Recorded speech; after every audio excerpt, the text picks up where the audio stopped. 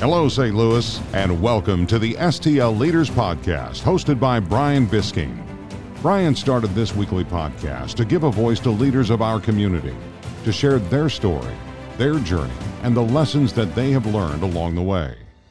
Brian grew up in a small town outside of St. Louis, where he watched his father run a small business and was always interested in how the leaders in his community got where they are.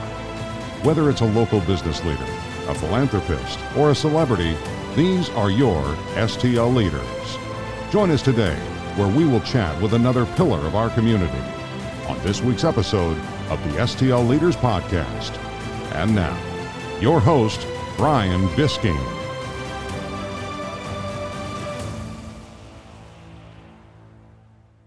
Hello, St. Louis, and welcome to this week's episode of the STL Leaders Podcast. On this week's episode, we welcome Tara Kinney. But before we get to this week's episode, I want to thank my sponsors. Without them, this podcast wouldn't be possible. So first, NWO IT Services, Synchrony HR, Enterprise Bank and Trust, Go Brand Go, and the Tom James Company. Crafted using your exact measurements, custom clothing is the perfect expression of who you are or who you intend to be. It's about getting what you want, the right fit, the right fabric, the right details, the right style. Ben Lawler with the Tom James Company helps you choose from over 500 custom suit fabrics and 250 custom dress shirt fabrics. He can help you build your entire wardrobe, including suits, shirts, trousers, sports coats, and even custom tuxedos. To learn more, visit STLleaders.com. And now to this week's episode with Tara Kinney.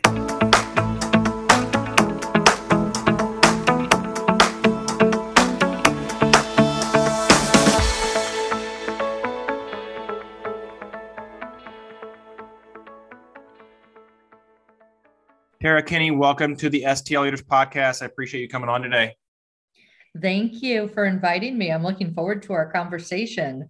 Absolutely. We have met several years ago through networking, which seems to be about just about every guest I have on here. I've met through networking in the past somehow, some way, and always enjoyed catching up with you. And so we connected not too long ago and made a decision to bring you on to the show. And I'm excited to kind of dive in today on atomic revenue. So let's kind of start what I always say is in the beginning. Talk to us about kind of growing up and what led to starting Atomic Revenue. Sure.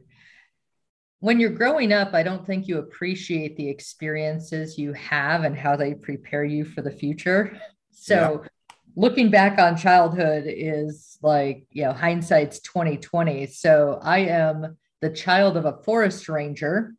And I didn't realize how brave that made me because we were always venturing into the unknown.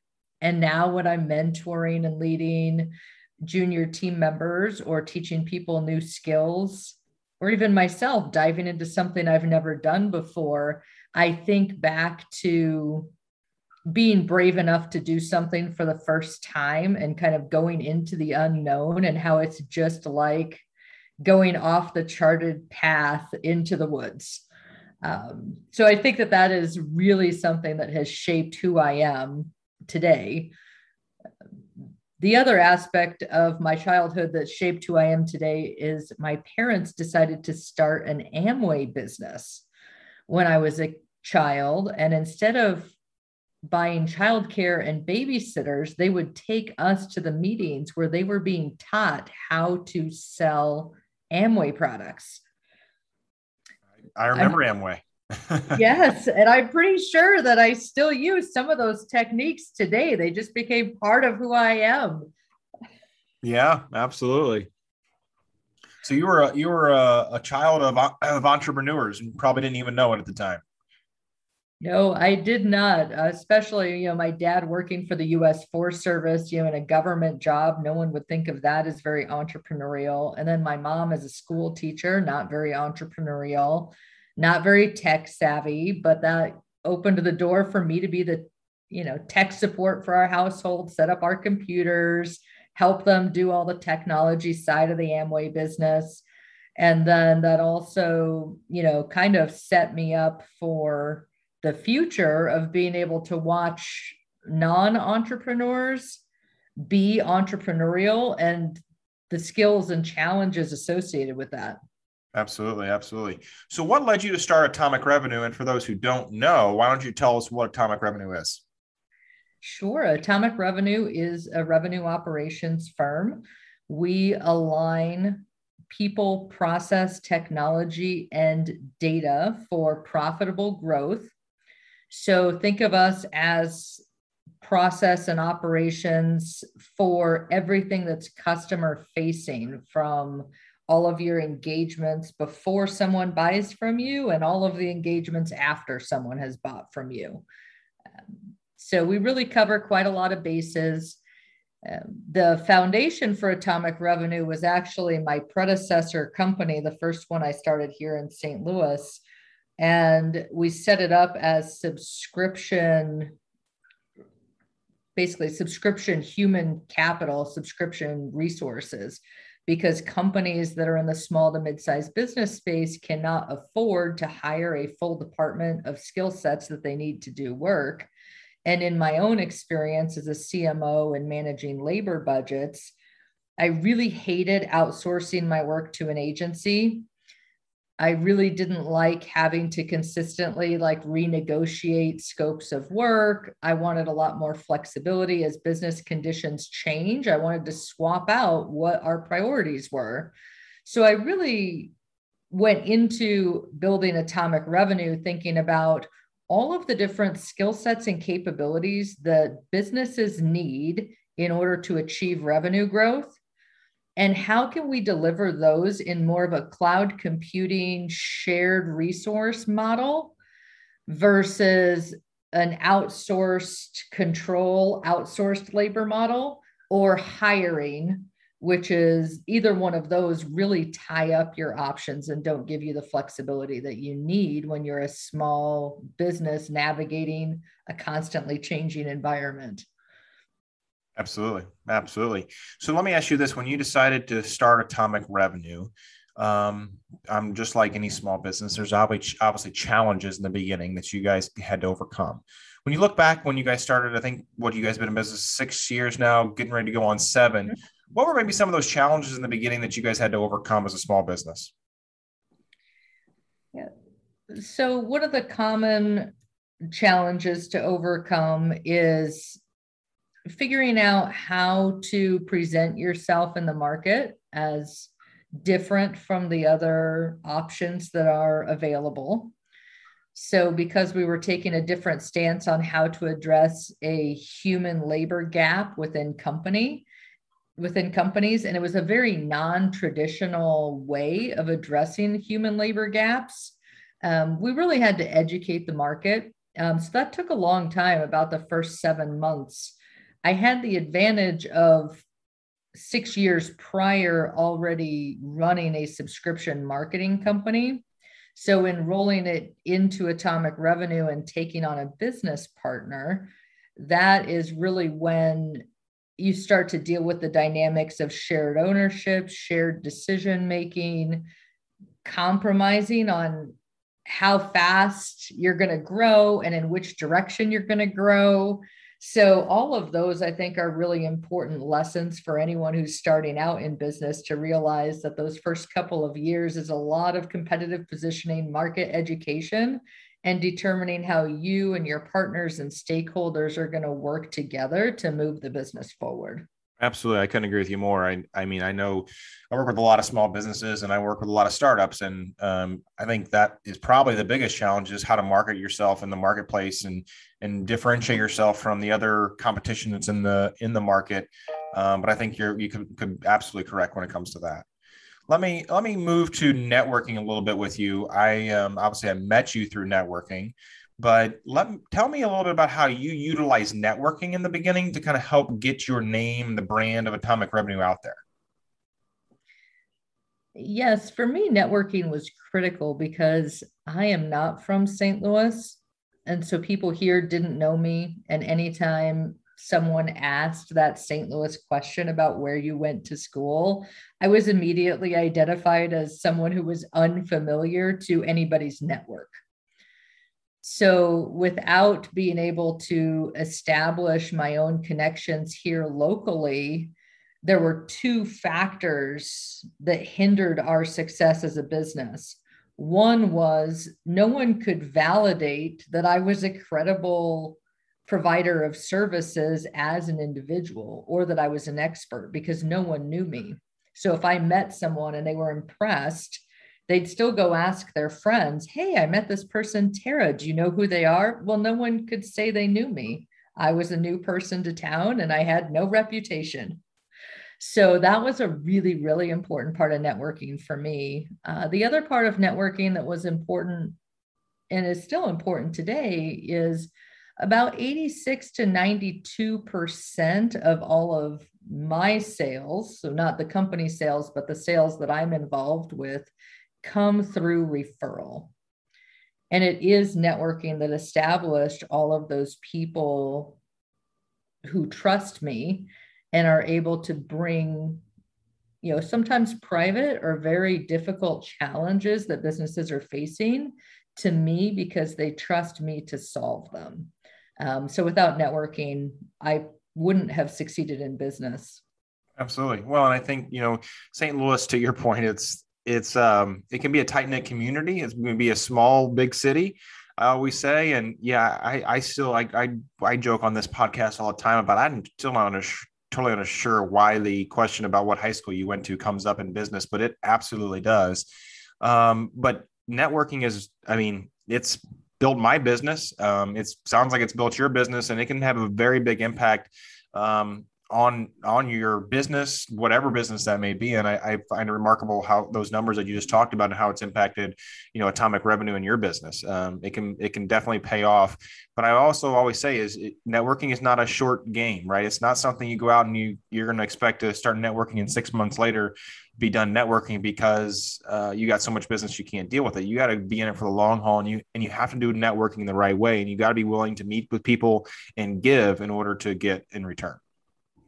Absolutely. And when I moved here for my husband's job, I still worked from home for companies all over North America and Europe. So my network is still largely outside St. Louis, but because I worked from home, I never really got plugged into the local business community until after the 2008 recession and really trying to reestablish roots here in St. Louis 2 years into living here.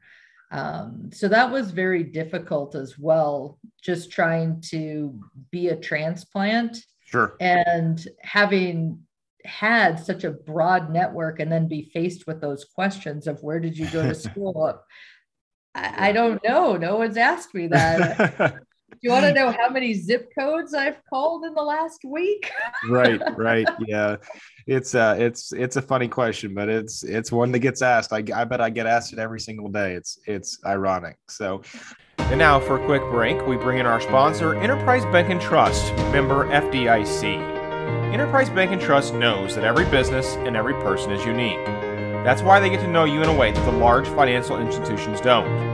They are our banking partner here at the STL Leaders, and I highly recommend that you check them out. To learn more, visit enterprisebank.com. And now, back to this week's episode of the STL Leaders podcast. Let's shift gears here a little bit. Let's talk about leadership in the organization, and let's start with COVID. Obviously, COVID has impacted a lot of businesses over the last, unfortunately, almost 2 years now at this point. But talk to me about how COVID impacted your business. Sure. So I personally am in a unique situation related to COVID and was able to receive a lot of speaking and consulting opportunities as a result of COVID because I have been a virtual worker since 2005 when we did virtual work on flip phones and fax machines. So through all of this transition, now we have great things like Zoom and podcasts.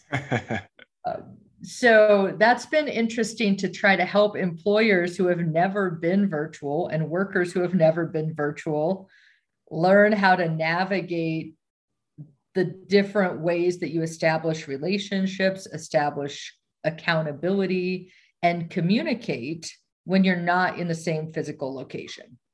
Yeah, absolutely. Well, and I mean, to your point, technology, I never had sold a deal or, I'm in sales, obviously. I've never sold anything over Zoom until March of 2020. And now I would say I still would rather do an in-person meeting. I'm much more of an in-person, I guess, salesperson, I guess is the word I'm looking for there. I just relate better there, but I would say at least 50% of my meetings going forward are virtual still at this point. And I do all of my podcasting virtual, which, there's some people who still do that in a studio. But, for me, the virtual thing works out great from a podcasting perspective because I don't have to ask my guests to drive 30 minutes to meet me somewhere, in the county to record an episode. We can do it, over here, and it turns out just as good. Absolutely. One of the things that is so important with the shift that the entire world has made is that we have discovered the value of people being able to do their work when their life allows them to do the work. And some things don't have to be done during business hours. And there's a number of jobs in every industry that can be accomplished outside of those traditional business hours. The other thing is we've removed geographic boundaries. So now to recruit top talent or to pursue new markets, you no longer have to have a physical presence in that location. It's now acceptable to sell entirely virtually. Now you're going to have to justify your T&E budget if you want to travel to be able to go meet a client. So it's really changed a lot of the former perceptions of how do we know that people are actually working? Yeah. So project management tools, key performance indicators, dashboards, a lot of different types of technology now come into play that allow everybody to manage their performance and for companies to know that it's all still fitting together, that our cubicles and offices right next to each other were actually not a requirement of collaborative, cohesive work. Yeah, absolutely. Well, and to your point, I obviously I'm in the HR space, so I talk to clients all the time, and including our own company. We have broadened our horizons when it comes to attracting and finding top talent. A lot of our operations team can be virtual from a payroll aspect or a benefits aspect in our company. And so we have employees now that are in Chicago, Maryland, Kentucky, and we may not have a physical office currently in those locations, but we have employees who are working there. And a lot of my clients are doing the same thing. They're competing for top talent, and they're opening up their geographic location to the West Coast, the East Coast, the South, anywhere that they can find the talent that actually fits their company culture and the job that they're looking to complete. Yeah. So on the flip side of this, Brian, and I love looking at both sides of this coin, it's so much easier for those of us who can leverage remote and virtual workforce to get our business done. However, where the challenge is now is all of the businesses that require a physical presence to do the job, like hands-on manufacturing, restaurant. Those types of businesses are struggling incredibly to get talent right now. Yeah. And it's kind of sad. My wife and my in-laws went out to dinner a couple nights ago, and there was a sign at the door that basically said, "We apologize for the delay in service. We're doing the best we possibly can with the staff that we have." I've seen other restaurants have literally shut down because they can't get the staff.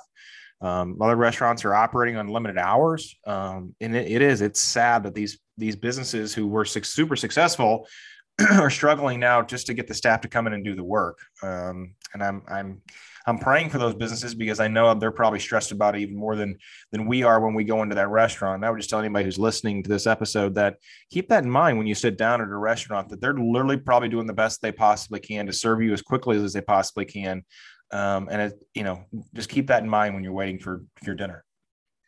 Absolutely. And I will also say that I have heard people talk about now people expect to stay at home and get paid for it or not go back to work, or people lost their work ethic who used to do those kinds of jobs.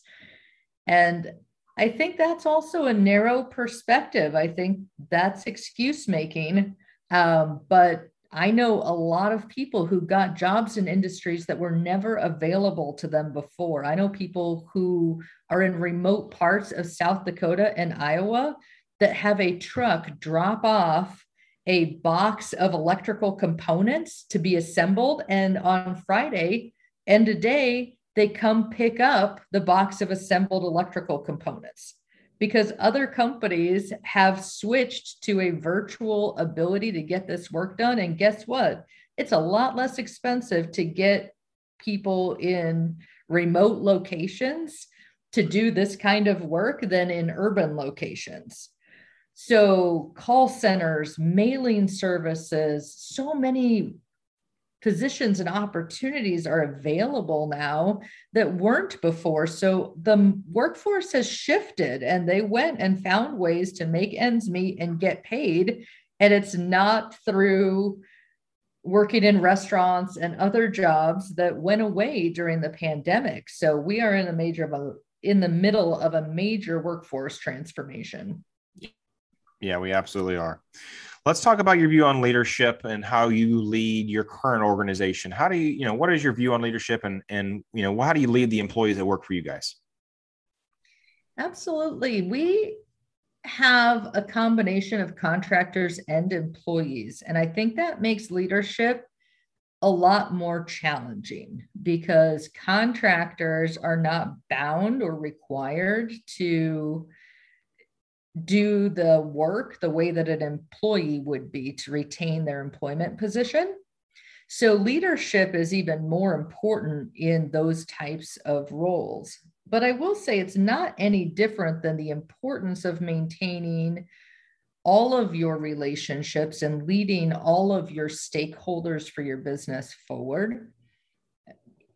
Without being able to establish a level of trust, people are not going to continue to do work with you when there are so many options available in the market. So I know that in order to retain the team that's working for me, they all need to feel like the company is a place that they can call home, that it's not just about the leadership, but about their peers. Being able to have as much peer-to-peer accountability within the organization as you do management to direct report accountability is incredibly important. And I would say that from a leadership standpoint, that distributed accountability is probably a core part of my leadership style. I view an org chart as upside down. The only things that ever get to me as the CEO are the things that my team does not have the resources or training yet to handle. So anything that comes to me is my job to help the team find a new process, get new training, whatever they need to handle the situation. And in distributed accountability, they help manage the work of each other. They all have their own KPIs. They know their own performance. So we don't need a deep management model to make sure that everyone's doing what they're supposed to. By distributing the accountability, we have a peer-to-peer management model where people are self-directed and they have the information they need to make decisions. Yeah, great. Great view. I've actually heard that before on a couple other episodes, but seems like a very successful way to lead the organization. Let me ask, where did you learn how to lead? Where did you learn your values and your leadership views? Did you learn those from your parents? Is that just, hard school, previous positions and previous roles, or have there been education that you've taken to really to learn that? Mostly the school of hard knocks. I have the advantage of having worked with 76 companies in 8 different industries before I turned 40. And I'm very good at taking best practices from various industries and applying them in a totally different environment. So things that I learned in building international infrastructure as a service cloud computing business, I was able to take that to business to consumer healthcare. And we were able to mix and match best practices, which really elevated competitive differentiation. It improves customer experience. Instead of always leveraging industry benchmarks, why don't we blow those industry benchmarks out of the water and borrow something from a different industry that would work in our business? So all of that is School of Hard Knocks. I love going to networking events where they have public speakers. I think you learn a lot from other people's experience. So that's also part of the School of Hard Knocks. If someone else has had a bad experience or a learning opportunity, we don't need to reinvent that wheel. We're just going to take that, put it in our back pocket. And when we see that opportunity come up, we remember that someone else handled it in a different way that didn't go so well. So we're going to not do it that same way. Absolutely. Absolutely. You know, Tara, I always end this podcast by asking my guests to leave us with a piece of advice. So if you could leave us with a piece of advice today, whether that's on leadership or owning a business and running a business or just life in general, what could you leave us with today? Well, I've had a lot of conversations with my team lately about experience and this idea that because you haven't done it before, you're not qualified to do it, or you don't have enough experience to do it. And so that's on the top of my mind right now, is just because you haven't done it before, do you have the skills required to succeed in doing it? And don't measure yourself against people who have experience, because guess what? They all did it for a first time as well. So dive in, do it for the first time so that you can get experience. Very true. Great advice. I appreciate that. On behalf of myself and the STL Leaders Podcast, I appreciate you coming on today. It was great to learn from you and all the values and leadership views that you have. And I appreciate what you're doing here in St. Louis of being a good STL leader. Thank you for listening to this week's episode of the STL Leaders Podcast. Stay tuned for next week's episode with Tom Swipp.